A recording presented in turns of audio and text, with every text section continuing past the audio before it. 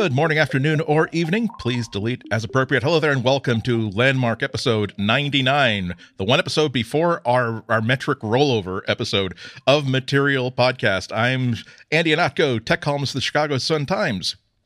And I'm Russell Ivanovic, developer on Pocket Cast. And before we go on, Andy, 99 Herr Luftballon. we actually, you're going to see a different kind of like show today, because normally we're in our offices, we're our homes, we're like saying, oh, if we go an hour and a half. Russell is not only at Google I/O, he is actually you're a squatter now, aren't you? I'm inside the Plex, Andy. Don't tell anyone. Exactly. Turns out that home automation stuff, if you say, hey, Alyosha, unlock this door, and do it enough times, you will find one that actually works. Russell's at Google I/O. I was at a Starbucks in air conditioning, watching it and taking. Oh, you weren't actually in the room? No. I was in the keynote. It was held at the Shoreline Amphitheater again, so sort of big bank seating. Huge amount of sun. It was like 22 degrees Celsius here today, which is 60 something, I think, in your weird units. Yeah. We got to sit in the shade, so that was nice. Good. Sundar made a big deal about how we gave you lots of free sunscreen this year because we remember what you were complaining about, your phosphorescent blue/green skin not taking the sun. Let me tell you, Andy, I saw a lot of Europeans from very cold countries like Norway and places like that. They were looking very red this morning. And it wasn't just with excitement and anger over the announcements today.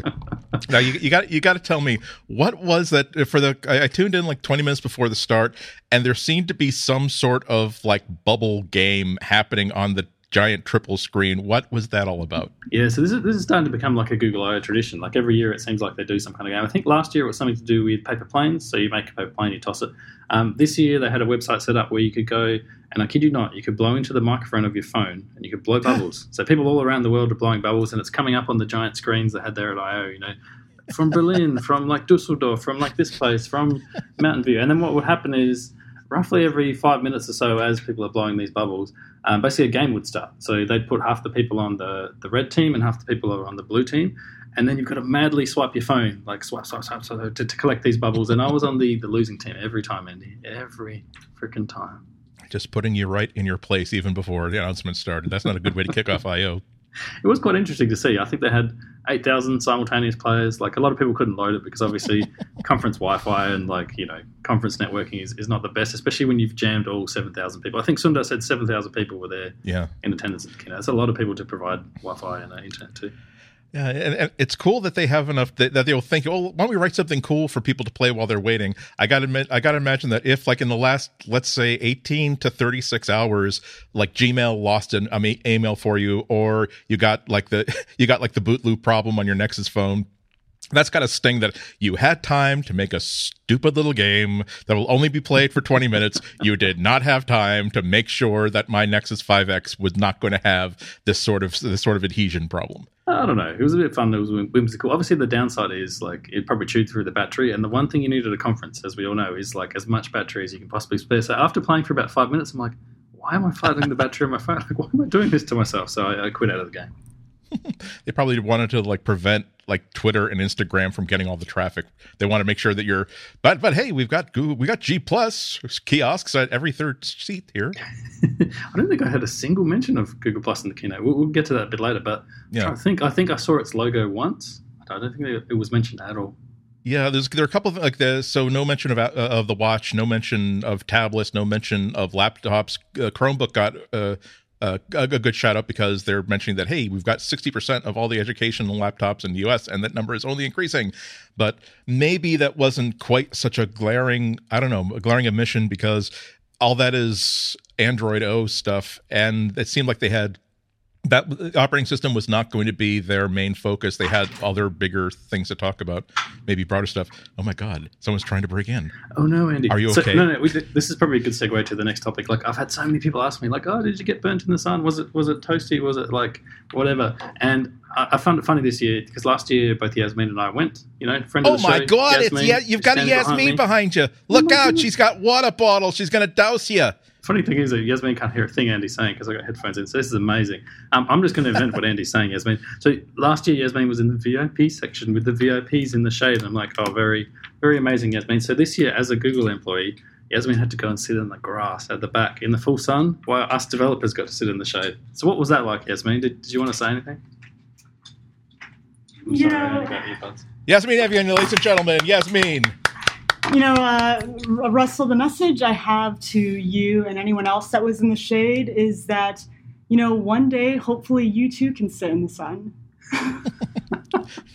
I dream of getting sunburned. Not just a Googler, not just a Noogler, you're also one of the groundlings now.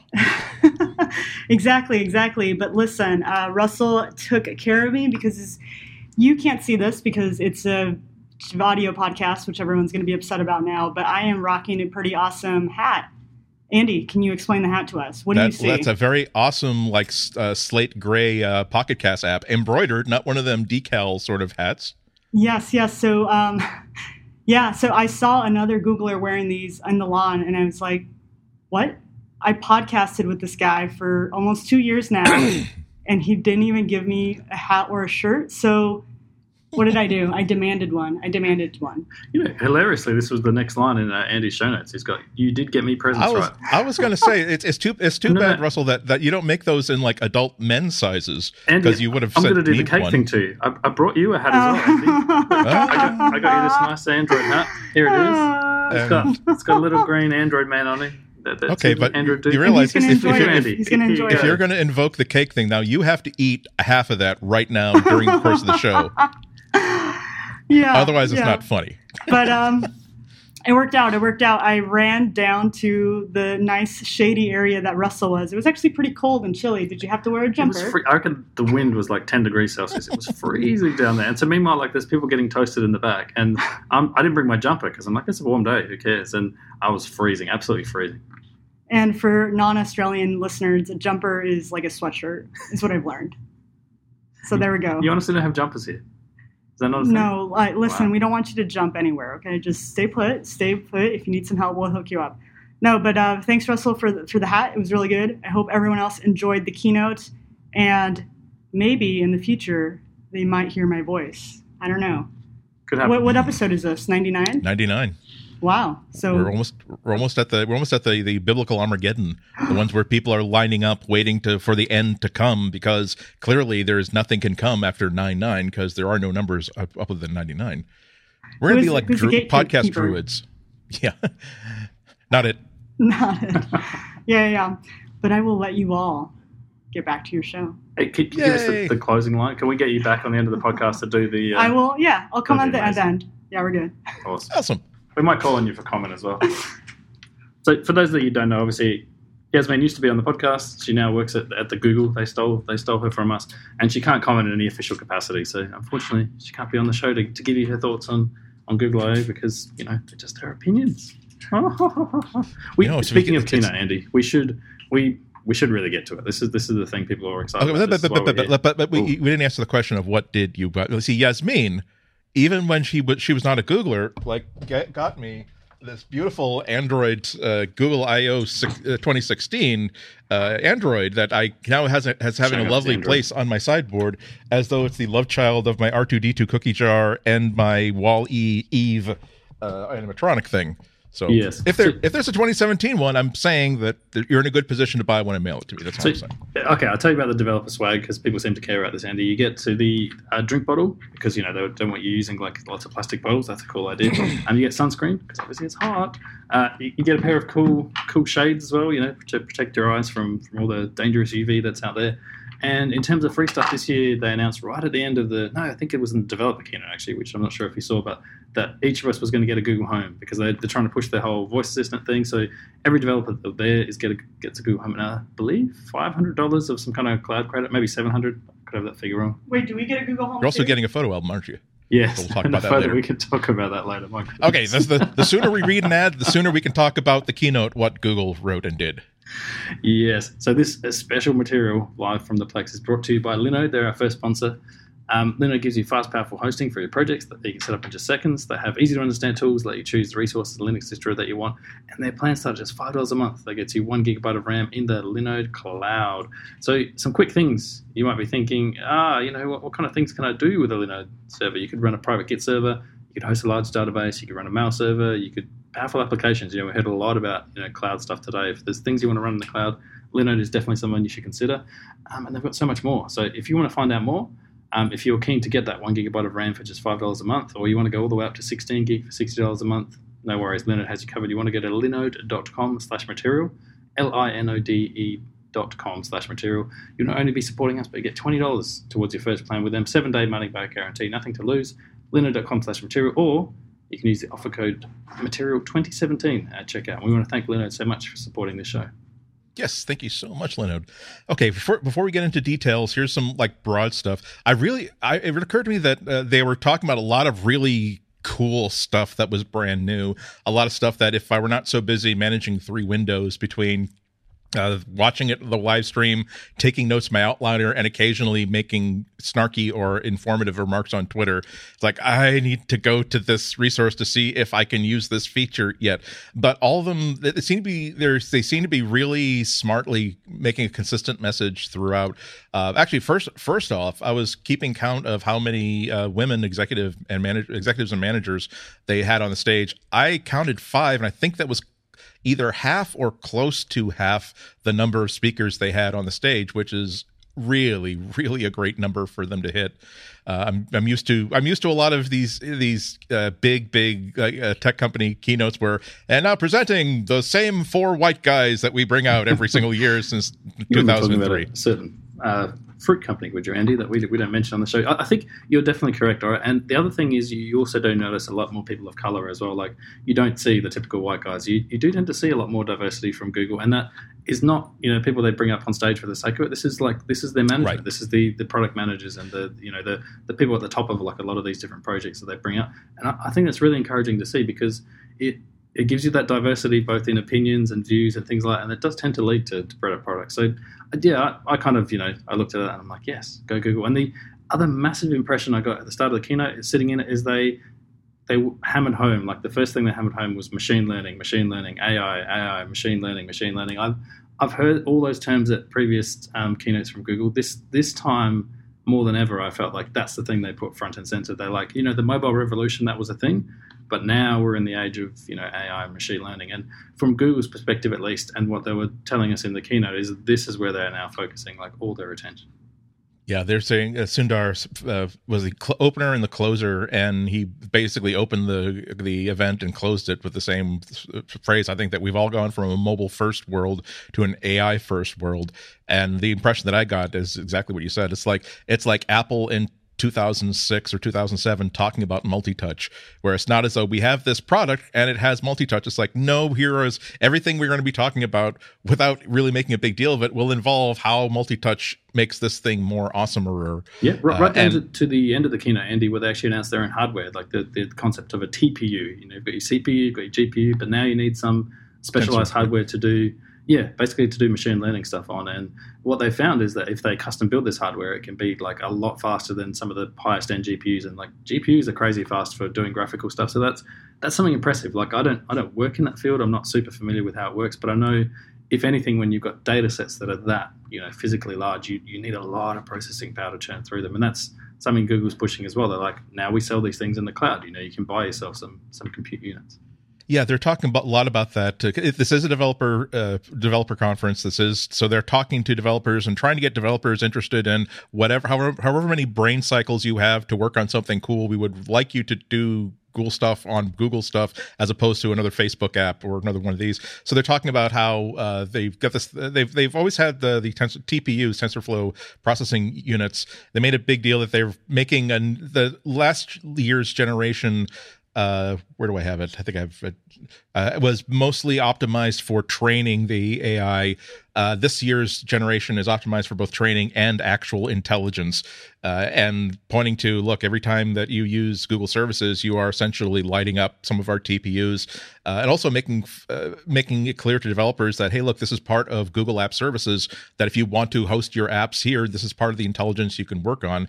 Also making a big point about how we've got a new thing called Google Google.ai, which is using artificial intelligence to help an artificial intelligence learn how to learn, so that if, for instance, you are a freaking genius when it comes to medical science, but you know just a little bit about software development and a tiny bit about AI, now you don't have to become as big a genius about machine learning, because Google.ai will be the tool that you can create the AI you need to apply your expertise and create these wonderful tools. As a matter of fact, it ended with a high school student, a really nice, really cool, sweet video. A high school student who just did this great thing that all of us who are nerdy high school students remember, that suddenly you just get obsessed with this one cool thing, and racing home at the end of every school day because he wants to learn more about TensorFlow, and creating tools that hopefully could diagnose certain forms of cancers. I think the subtle subscript there, really, really subtle, I didn't really hammer this, is mentioning that, hey, my parents are immigrants, and I hope I have that line. I may not have pasted it from Twitter, but a really good line said that, if you basically, that is how important it is to help people. If you help people, you can help things forward. And of course, Google gave him a free ticket, I think, to Google I/O, and also brought in their parents and let them have a stand up and say, hey, isn't everything cool? So it's not only the AI they're baking into their own products, but helping other people to bake AI into their third-party products as well. Yeah, so they were pushing that on a number of fronts. They were saying, TensorFlow, we open sourced that, I believe last year or the year before. It's been open source for a little while, and now they're trying to build new APIs on top of that. So I believe they said they're at version 1.2 of that now. They're trying to simplify it, and they're trying to put it in the hands of, I guess, more people that, because I don't know how many of our listeners have ever looked into the machine learning side of things, but it really is the stuff of PhDs at the moment. You've got to study really hard. You've got to figure out, you've got these immense sort of data sets, and you've got to get your head around the fact of like, all right, now I have to build this system for analyzing these data sets and getting it to learn from it. And I've been doing development now for 15 years, I think. I don't know the first thing about machine learning. Like, I know some of the high level concepts, but if you sat me down today and you're like, okay, let's do some machine learning, I would have to do the same thing that kid did, is go off to YouTube, go off to resources, like read some stuff. So I think pushing that into the hands of more people, in the same way that I guess for those of us that have been in the industry long enough to remember what mobile development was like before things like the iPhone and Android came out, it was really incredibly complicated. Like, to get a piece of code onto a phone was like, oh my goodness, the steps you had to go through and the things you had to know and the low-level frameworks you had to learn and the custom development you had to do for every single device that was different to another device. And then the iPhone came along, and a year later, I believe Android came out, and that completely changed. Like, these days I've met some kids at a school in Canberra, I believe, the year 10s, and these kids, they get some Mac laptops, they get a few lessons from their teacher, who's an amazing guy, and suddenly they're making apps. And I'm looking at that, I'm like, whoa, only weeks later, these kids are making apps. So if we can do the same thing, I guess, from Google's perspective, if they can do the same thing for AI, that's something else. The applications that we could see for that in 10 years, I can't even imagine. Yeah, it really is the sort of we don't want to own the concept of fishing. We want to teach lots and lots of people how to fish, and that's how Google can be responsible for helping feed everybody. I got to say, it really was a very powerful aspirational keynote. And let's not be drinking the Kool-Aid here. Every single thing in one of these keynotes is not coincidental. It's not accidental. I don't know. It might be cynical to say that, let's get that kid over here to immigrant parents. I'll eat that crap up with a stick.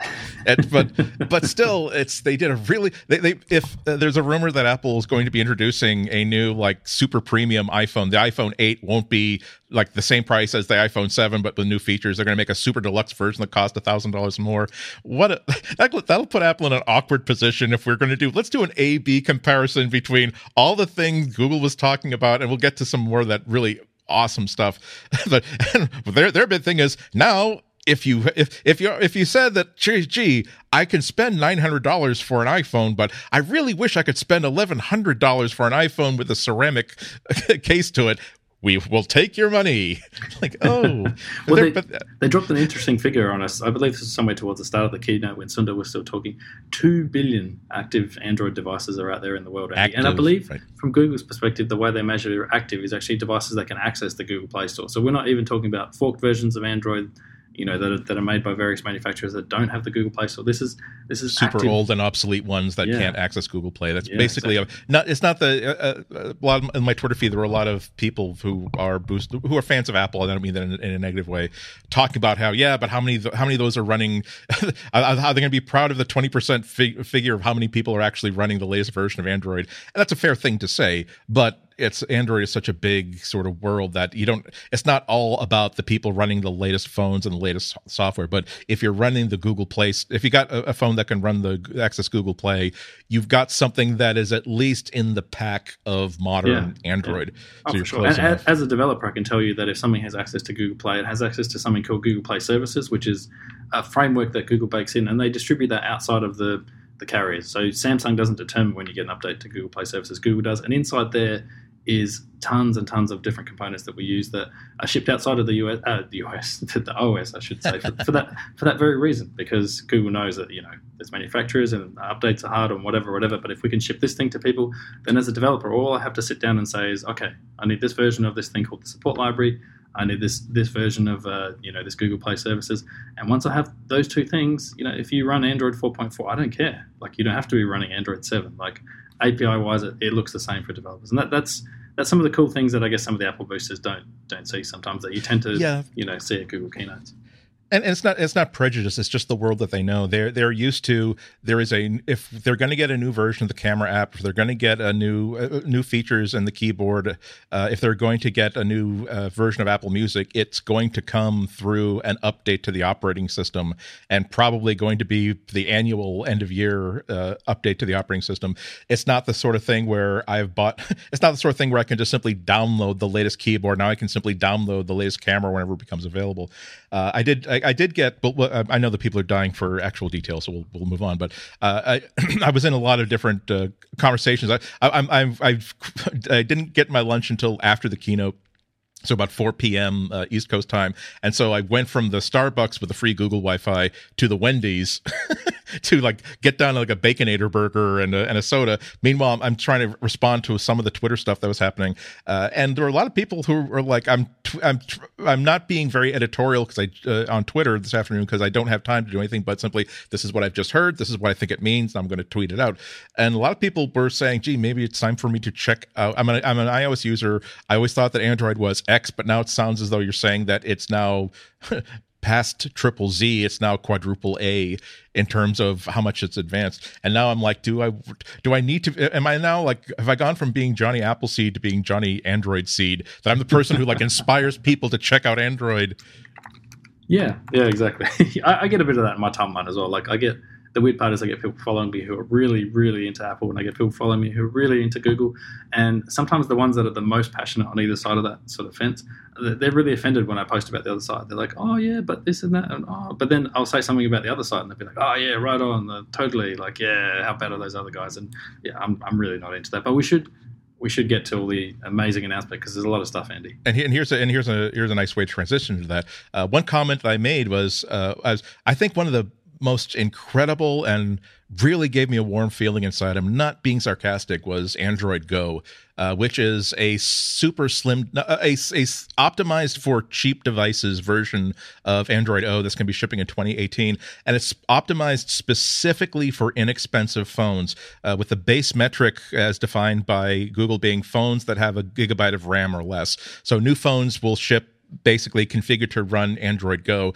And it's not they've made a sort of a dumbed down version. They've simply made a version that is more aware that here is a phone that costs $50, which means that the manufacturer couldn't afford to put 4 gigabytes of RAM in there. So this can run in as little as 512 megabytes of RAM.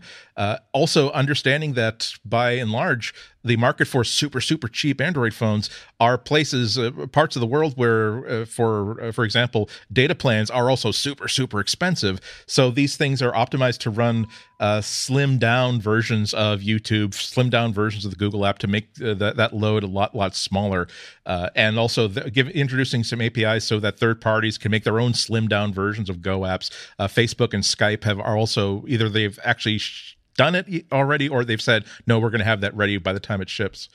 So That's how you make the world a better place. Make sure that you don't have to be a member of the $900 phone club to have access to modern technology and the Play Store. Google's been pushing that for a few years now. As developers, we've heard constantly, like, you need to make your apps better on low bandwidth. You need to make your apps smaller, like right down to trying to get like the actual APKs, the things that install onto your phone under 10 meg, because they're pushing into places like India, places like China, like lots of Indonesia and like parts of Asia as well. Because at these places, they have access to the phones. They can get it like a $40 phone or a $30 phone or whatever, but they have access to sporadic network connections and things like that. And Google's like, well, when you're in this situation, you need to make sure your app works properly. And I know that benefits them as well, having more devices out there. But I genuinely believe that they're trying to get these mobile operating systems into the hands of more people for both profit and like altruism, like at the same time.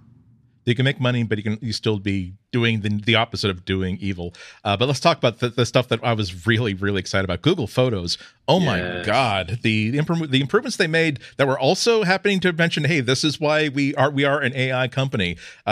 They almost offhandedly, just in the AI section, not in the Google's Photos section, saying, well, here's a picture you took a picture of your daughter. She's playing baseball. She's at bat. You took a picture from the other side of the batting cage. And so you've got this big lattice, this chain link fence between you. Said, oh, well, we know what your daughter looks like. We know what a chain fence looks like. Bip. Now we've removed the chain link fence. It looks like a perfect photo, and that was you developed the biggest applause that got the live audience of developers was when they said, and now Kotlin is an officially supported language. But that was like, oh my God, the automatic obstruction removal. That's pretty cool. Yeah. I'll Google Kotlin next. Well, this is something that I believe Adobe launched in Photoshop, the client-side version of it. So the whole idea was look at the rest of the photo and try and take things out. And Google's is a completely different approach. They're like, well, we don't need to look at the rest of the photo. Like, we know what a tree looks like. We know what mountains look like. We have tons and tons of data. What if we can just remove this fence? And that's some next level stuff. Because often what you got with the Photoshop tool is it would try and find patterns. And so you'd go to remove the fence that's obstructing your daughter there. And then suddenly it would repeat part of the hill. And to us humans, like, that looks really unnatural. Like, a hill does not repeat itself in that fashion. But to Photoshop, it's like, well, I think that's what I need to do. So they said that's not rolling out straight away. It's I believe it's about a month or two away. Coming soon, yeah. Yeah, but when that rolls out, if that works, I tend to believe that it will, because a lot of stuff that's been rolled into Google Photos, I don't know about you, Andy, but I've been continuously impressed. Like, the way it can find people, no matter what angle they're in, it'll find them in the background in a photo of like another shot. Just the kind of things it can do is just amazing. And not only that, but the principle of Google Photos is that it's nice to have a photo editor that has a tool that says remove that chain link fence. But what Google Photos is all about is saying we're guessing you don't want that fence in there, so we're going to save the regular photo, but we're also going to automatically optimize one and put this in the assistant said, oh, here's some versions that we made for you that maybe you might like. And so many of the other features are exactly like that. They have a feature that looks magical called, they're calling it suggested sharing. I didn't know when it's going to ship. I assume it's going to be the same time as obstruction removal. By the way, all this is going to be working on the Android version of the Photos app, the iOS version of the Photos app. And so what it will do is it will identify any really good photos, quote unquote. And so that, well, here there's a picture of Terry. It's well lit. It's in focus. She's smiling. She's facing the camera.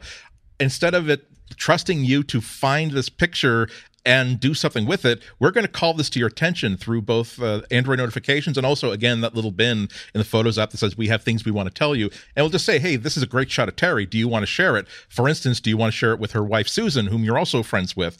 And so without having to do that sort of stuff manually, to just be reminded that this is an awesome picture. And also you are at this party and 4 of your friends were also at this party. So do you want me to automatically create a shared album of, hey, this is D'Artagnan's going away party, and now everybody's automatically contributing, with their permission. It's not doing anything without informing you, but basically saying, like a good assistant would do, saying that, not saying, hi, here's the pile of 500 pictures that you took. I have highlighted 20 of them that you might want to look at again. They're saying, hey, that's a great picture of Terry. Or, hey, a lot of you took a lot of great pictures at that party. So did a lot of your friends. Do you want me to automatically create an album that everybody will just automatically share to just by touching a button saying, yes, I would like to share this stuff with this party album? That is oftentimes we see these hugely aspirational demos during a keynote saying that, well, like a lot of the developer AI stuff, like saying we're creating new models so that people can diagnose cancers, which is great and aspirational, but I have never been in a position where I've taken out my phone and I really wish that I could have MRIs here that I could automatically diagnose blastomas without having to send it to somebody. But the idea of, I have 1,000 pictures. I love Google Photos. I've actually now bought a terabyte of storage just to manage Google Photos because it's so useful. But the ability to have an assistant say, "This is a great picture. What is it doing?" Just like sitting in your directory. They also added shared libraries. Another thing that's going to be that's something I've wanted for a long time. Like we hacked that together in our family by having a shared Google account. So my wife and I share one. Every single photo we take goes in there, but it's a little bit clunky. And so now they've said, hey, we recognize that people want to share photos with each other. Perhaps you even, you have a partner, or, you have people you like to hang out with. If you want, and it's all permissions based again, like they have to accept, you have to send. But if you want, you can link your libraries. And the cool thing about it is the implementation that would make the most sense and that would be the easiest to do would just be like, Andy and I link our libraries. We see each other's photos, full stop. That would be cool. That's an interesting feature. But the way they did it, you can do that. You can also say, only from this date. But the really interesting one is you can say, okay, only share with Andy pictures I take of, let's say, Yasmin and Micah's dog. And if those two things are in a photo, Andy gets them. Otherwise, he doesn't get the photos. And that is really cool. That's how you get people to, maybe it's going to be hard to get someone to switch from iOS to Android, but oh my goodness, how quickly can you get someone to switch from Apple Photos to Google Photos by saying that, by the way, every time you take a picture of your family, and you can control who's defined as your family, it will automatically become part of your spouse's library too.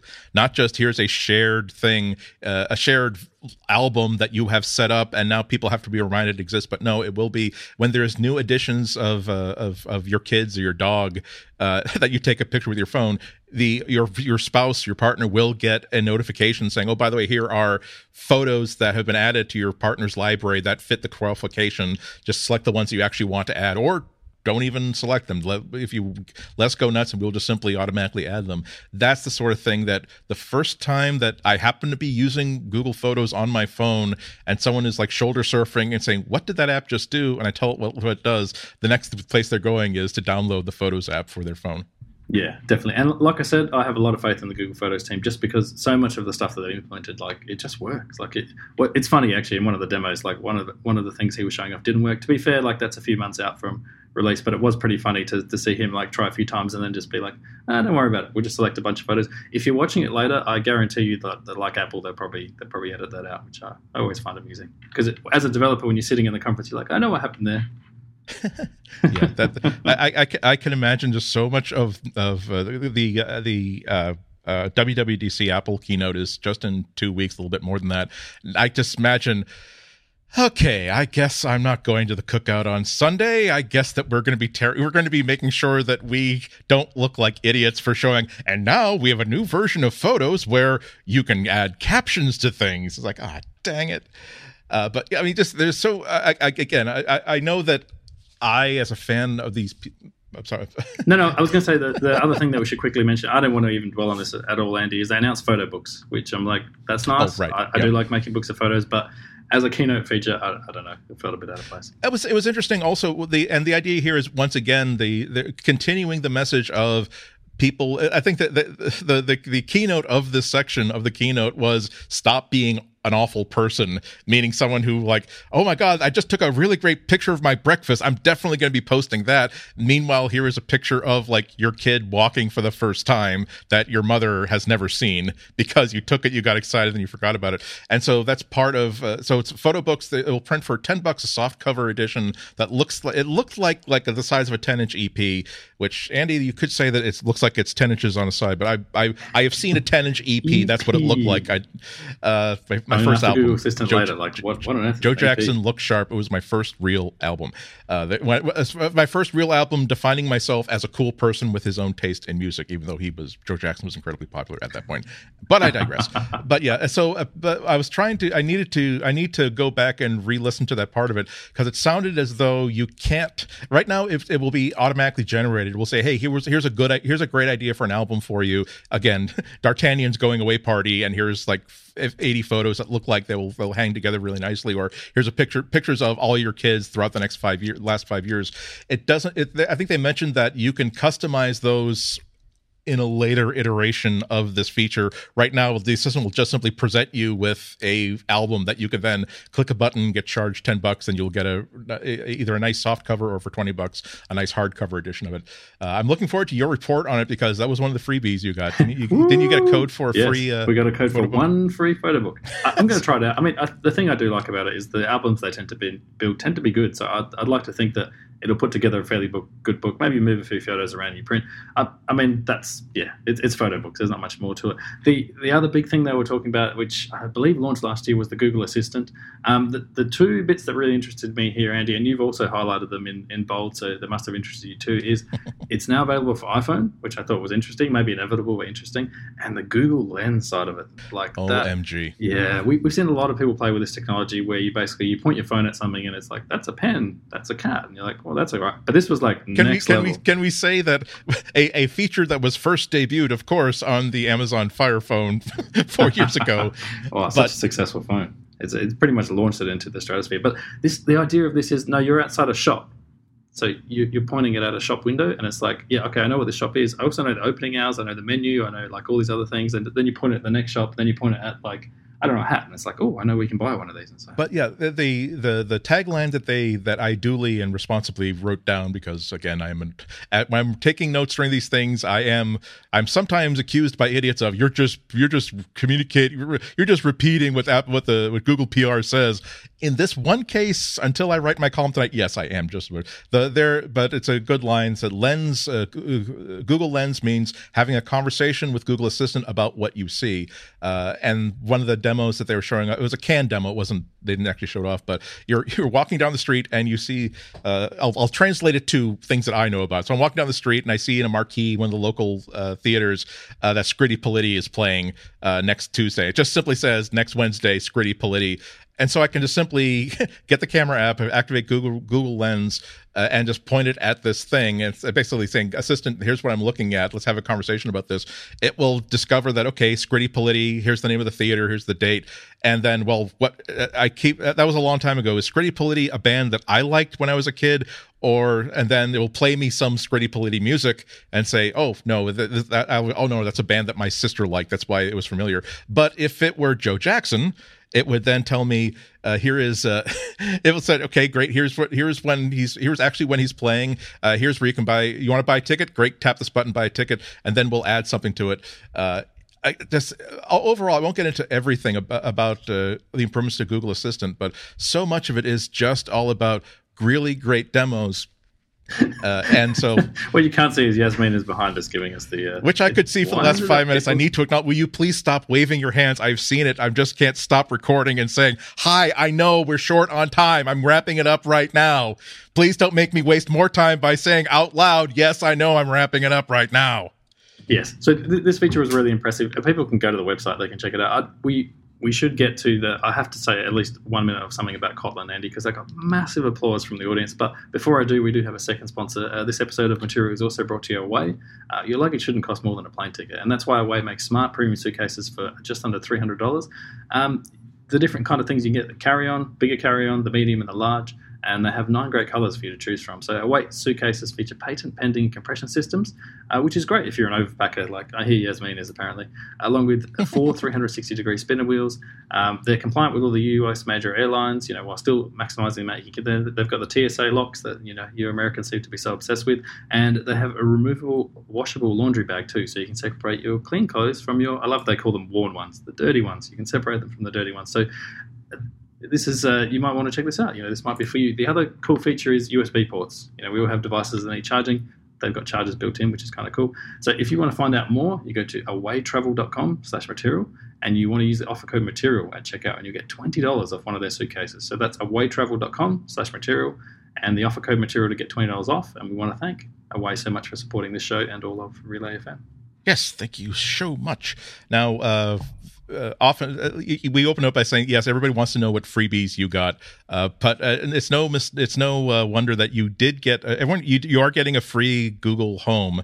Yeah. They spent a lot of time not even necessarily saying, here's a brand new piece of hardware. There isn't a new piece of hardware, but underscoring, here are great things we are now making Google Home do. Yeah. So and again, US only. Thanks, people. One of the cool things is I got a lot of tweets from people that the Google giveth and the Google taketh, Andy, because what happened is they announced that they're coming to, I think, 5 new countries. Australia is the only one I know. So I'm like, yes, Google Home officially in Australia. That's cool. You don't have to do hacks to make it work anymore. And then in the very next breath, they're like, oh, we're now going to enable basically calling. So if you want to call people directly using either your phone number or a private number, you can just talk to Google Home. It'll call them directly, and then they're like, only in the US. I'm like, oh, Google, not again. We've done it again.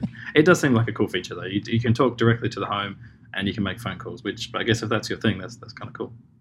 Yeah, and as with everything else, they're using that as a way to explain, here's how good our AI is. That the demo of new features was given by I should have highlighted his name, but Rishi Chandra, who's the vice president of home products, and he just simply said, okay, Alyosha, call mom. And one of the new features is that now free, like, telephone voice dialing, hands-free dialing, meaning you get free calls throughout the US and Canada. That's cool enough. But the point of the demo was that all he said was call mom, and it realized the AI could not only recognize the words, not only attached the word mom to a phone number, but also realized that, okay, there are a couple of people in the house, and the Google Home called Rishi's mom and not his wife's mom, which is pretty darn cool. They also added proactive assistance. So now this might be a bad thing. This might be a bad thing. We always say that the Google features are the intersection between awesome and creepy. Now a Google Home can initiate a conversation if there's something important that you need to know, such as, Andy, hello. When was the last time you showered? No. Yeah, exactly. Yeah, they've also added odor detection, or at least a camera that sees the lines of whiff coming off of me in my office. But yeah, just the idea of saying that, I know that I was going to remind you about this, but traffic on I-95 is horrendous. If you want your kid's soccer game is you're going to be late there if you don't leave in the next 15 minutes.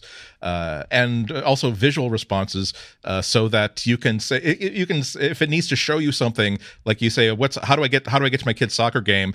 It will say, oh, great, I'll send the route to your phone, and suddenly on your phone there's a buzz, and you now see a diagram of your route. If you got Chromecast hooked up, the TV will show you the route, or show you the weather, or show you your schedule. That's the part I found interesting. They were saying you basically can get visual responses to your phone and to your television. I'd want to see that in practice, because it looked amazing in the demo. He's putting up weather and routes and things like that. The setup for that I'd want to see to make sure that actually works, because I don't know about the idea of getting Google Home results on my television. I guess it could make sense. You'd have to actually try it to see. If it's nearby, why not? This is actually the first time I've ever thought, now here's a reason why I would like to have Chromecast on every TV, aside from, well, geez, it only costs $30. Why not? Yeah, exactly. So the other big thing I just have to mention, Andy, because I think it got the biggest cheer of the day. I'm not sure if that came across in the actual video, but was the announcement of Kotlin. So this probably means nothing to most people, but for developers, it's basically, there's been this language that was invented about 5 years ago by the company that actually built the core of Android Studio, and a lot of developers have started using it for Android development, and Google has never officially supported it. They've never unsupported it. They've never said don't use it, but they also haven't supported it. And so it's been in this weird limbo, and people are like, should I use Kotlin, should I not? Developers get excited about new languages. It's just very similar to the Swift transition, I guess, from Objective-C, except that, sorry, Objective-C fans, that Java's in a slightly better place. But then Google comes out, and this was not leaked at all, which is really unusual for Google. And they just put up one slide. They're like, oh, by the way, Kotlin's now officially supported. Let's go to the next thing. And the developers are just like, whoa. Yes. Because it's basically Google taking this language on and saying, this is now a first-party language for Android development. And I think that actually removes a lot of barriers. We've talked a lot about, getting AI into the hands of more people, and what are the barriers there. There's a huge stigma around Java, for development work. It's an old language. It's a clunky language. It's very verbose. And going to, I guess, a more modern language like Kotlin, which is very similar to Swift. It actually predates it, funnily enough. I'm not sure how many Apple people know that, but it's something to get excited about. I won't go on about it, though. Well, before you get the bums rush, I know you got to get out of there. One last thing. We're not talking about Android O because they didn't talk much about Android O, but they're saying to expect a release later this summer. And although it's been a developer release for a while, the beta is now publicly available today. If you go to android.com/beta, you yourself can install it on your own device. I would not suggest you do it on a device you rely on. Use it on last year's phone, but I'm definitely when I finish this, I'm going to choose the sacrificial lamb phone that is going to have Android O on it because the demo is pretty swallowed. It's been fun seeing both of you, and I know I cut you mid-sentence, but I will let you both close out, and I'll close out the show. But yeah, it's been fun. I've missed you guys. Yes, maybe so much. We've missed you too, Yasmin. I miss all the listeners listening. We've had some people come up and say, "Oh, it's kind of like we were all friends and you left us too," and I'm like, "I'm sorry." In honor of your maybe appearing, I'm wearing my material suit, but because I was out in public, I had to wear it inside out because I can't wear a shirt with my own face on it without feeling like listen, everyone's saying, I have no my issues God. with that. I will wear my face everywhere. Well, you're adorable, so you can get away with it. So we should close things out. I am and was Andy Ihnatko. You can check me out on the Chicago Sun-Times. I'll have my more methodical and thought out reactions to the keynote on the Sun-Times site. I'll be filing it late tonight. Let's see when the editors can get it up. But I'll have a link to it on my Twitter account, which is @Ihnatko. My Instagram is also @Ihnatko, and you can check me out at ihnatko.com on my blog.